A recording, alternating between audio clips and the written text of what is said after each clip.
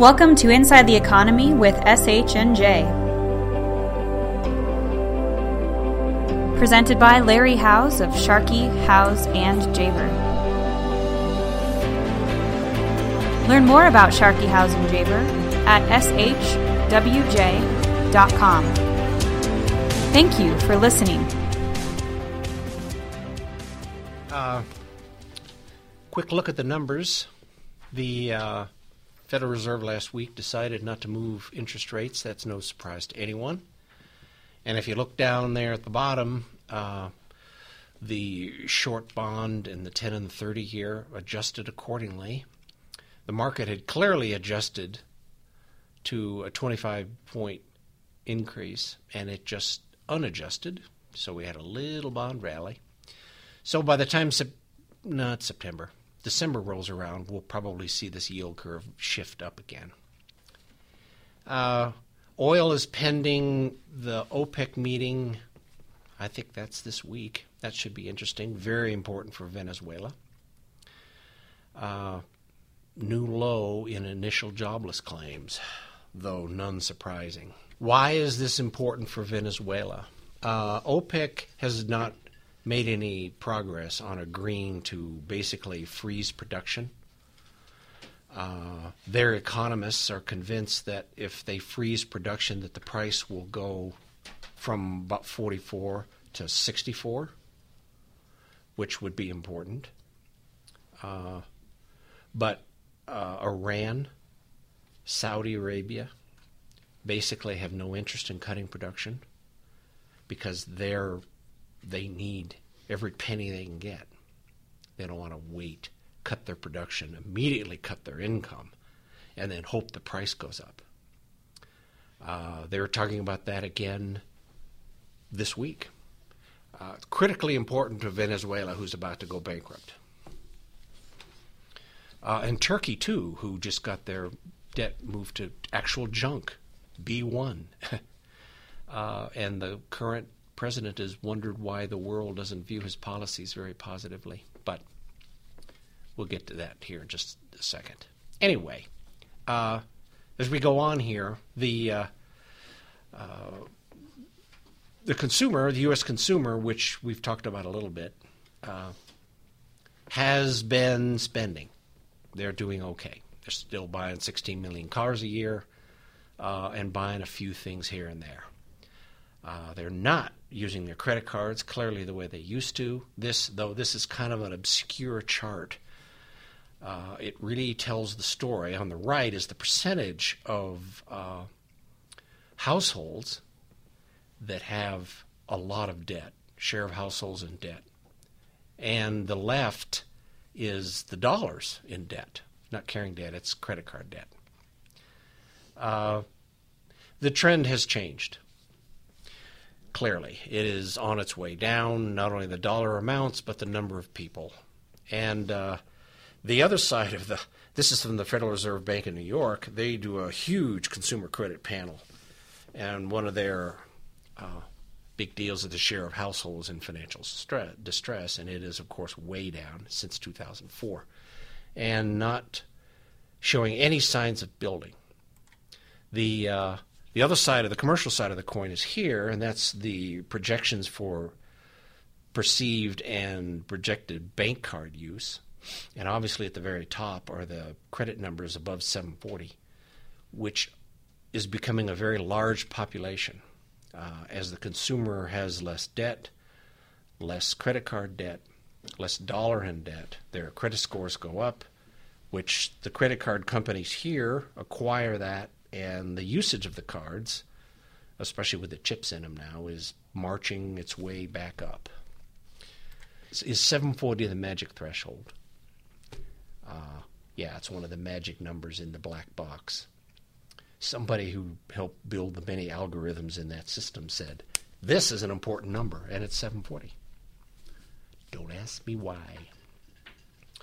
On the rare occasion that when picking up inflation is good news, and we did pick up some inflation. Here's where it is. It's all in healthcare expenses. Pretty much it's in healthcare. Most of it is ACA. Most of this is federal. And lo and behold, the highest increase in consumer inflation in healthcare in 32 years happened in August. And here it is. A lot of that is non-seasonally adjusted. A lot of that is the system catching up to the changes. A lot of that is adjustments and accommodating the law. It's a lot of things. But we might actually have tiny improvements in CPI. The head's running at 1.1 now, and the core has gone from 2.2 to 2.3. So, yay on the inflation front. And by the way, here's back to the consumer. This inflation number, and especially the numbers in healthcare, are not going to hold very long. A lot of the adjustments in ACA will wind down here very quickly. CPI, we're creeping back to where the Fed wants it. They're probably not going to achieve their 2% very long, but we'll see. The other side of things, here's the core commercial property indices out of Moody's and RCA. This has been an area that some people have said this is bubble beginning to build, and this is all property, core commercials, apartment buildings, offices. This has been a very popular place, especially offices. The indices have peaked, most of them. The apartment building, and if you look around just Denver alone, you'll notice that that's the one thing they are building in great numbers of new apartments, has not peaked. The rest of the indices probably have, especially the office building. I don't define this as a bubble. I don't see a lot of market pressure building in this. The money available for building commercial properties is vast and not nearly exhausted. But some of these values have probably leveled off.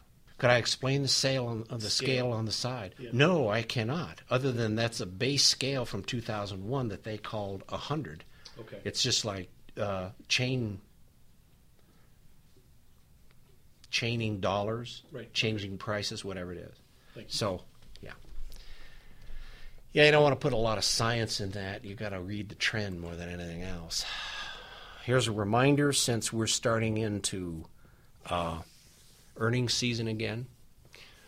The 10-year has been below the dividend yield of the S&P 500, which is the blue line, which hasn't changed much in a long time. Our last bond rally has pushed this down again. I think that's part of an issue of where interest rates need to go.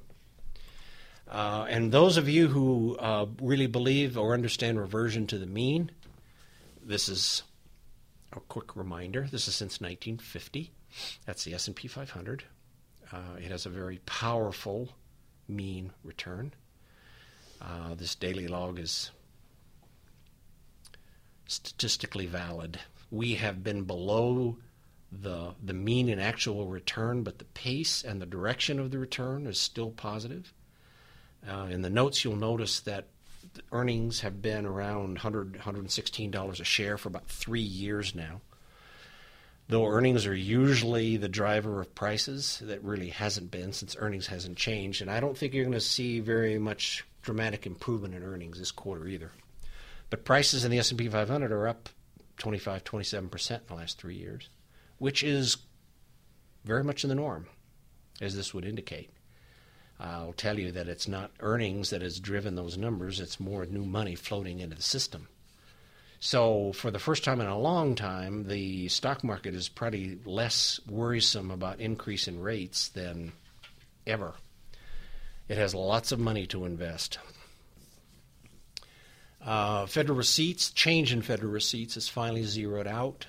A lot of the tax increases and other changes in the tax system have worked into the system. So the changes are back down to zero.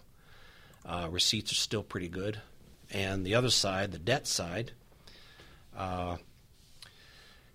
we're still, federal debt held by the public is still around 84% of GDP. Total debt, if you include Fannie and Freddie and the other intergovernmental accounts, we're at about 106% of GDP. Not bad compared to the rest of the world. Certainly the developed world, these are great numbers. Fed holdings numbers, not relevant to this discussion. The current account balance, and we talked about the UK last time. This is the US. This is primary and secondary income. Primary income is the light blue on the top. It has not reached where it was in 2011, which was running about $61 billion a month. That's actual money back to the U.S. from assets owned around the world. That number's down a little tiny bit. Some of that's oil income. Some of that's royalties in other areas. The secondary account is still kind of creeping down. That's what you might call foreign aid, payments to others, interest paid, a number of places where money's going out. These numbers have bounced back and forth, but there's nothing dramatic about this other than the primary income has not gone back to its heights. It probably will when the rates go up. As a reminder, Euro area and Japan are not growing very well. I know that's a surprise to no one. Most of their stimulus, especially the Japanese stimulus, most of that money is ending up in the U.S. markets. It's not being invested in Japan or in Europe. It's coming here. I think the part of the money and part of the drivers for the returns of the S&P 500 for the last 3 years have been new money, not any fundamentals. And the same with inflation. The U.S. is working real hard to get back to 2, which is the top limit of a sustainable inflation number for an $18 trillion economy. But it might get there. It might get there. Both the Euro area and Japan have slipped another notch. It's not good that economies the size of theirs, especially Japan, that needs to move forward. Without inflation, it steepens the angle of the slippery slope. And on the other side of the world, China, I follow their Treasury reserve holdings. It is a huge story. And they're spending them again. That's the blue line is the total reserves, but that includes yens, euros, everybody. The important one is the white one, and that's Treasury securities. Significantly more money. And when they're selling treasuries, they're selling their best asset, most liquid asset, because they're defending the yuan. I don't know how long they can do this, but anyway. So the OPEC meeting should be marginally interesting. It's not going to have a huge impact on the U.S. economy if they stop production. Don't take the U.S. consumer prices record gain very dramatically. The health care numbers won't hold very long. So that's it. Thank you very much.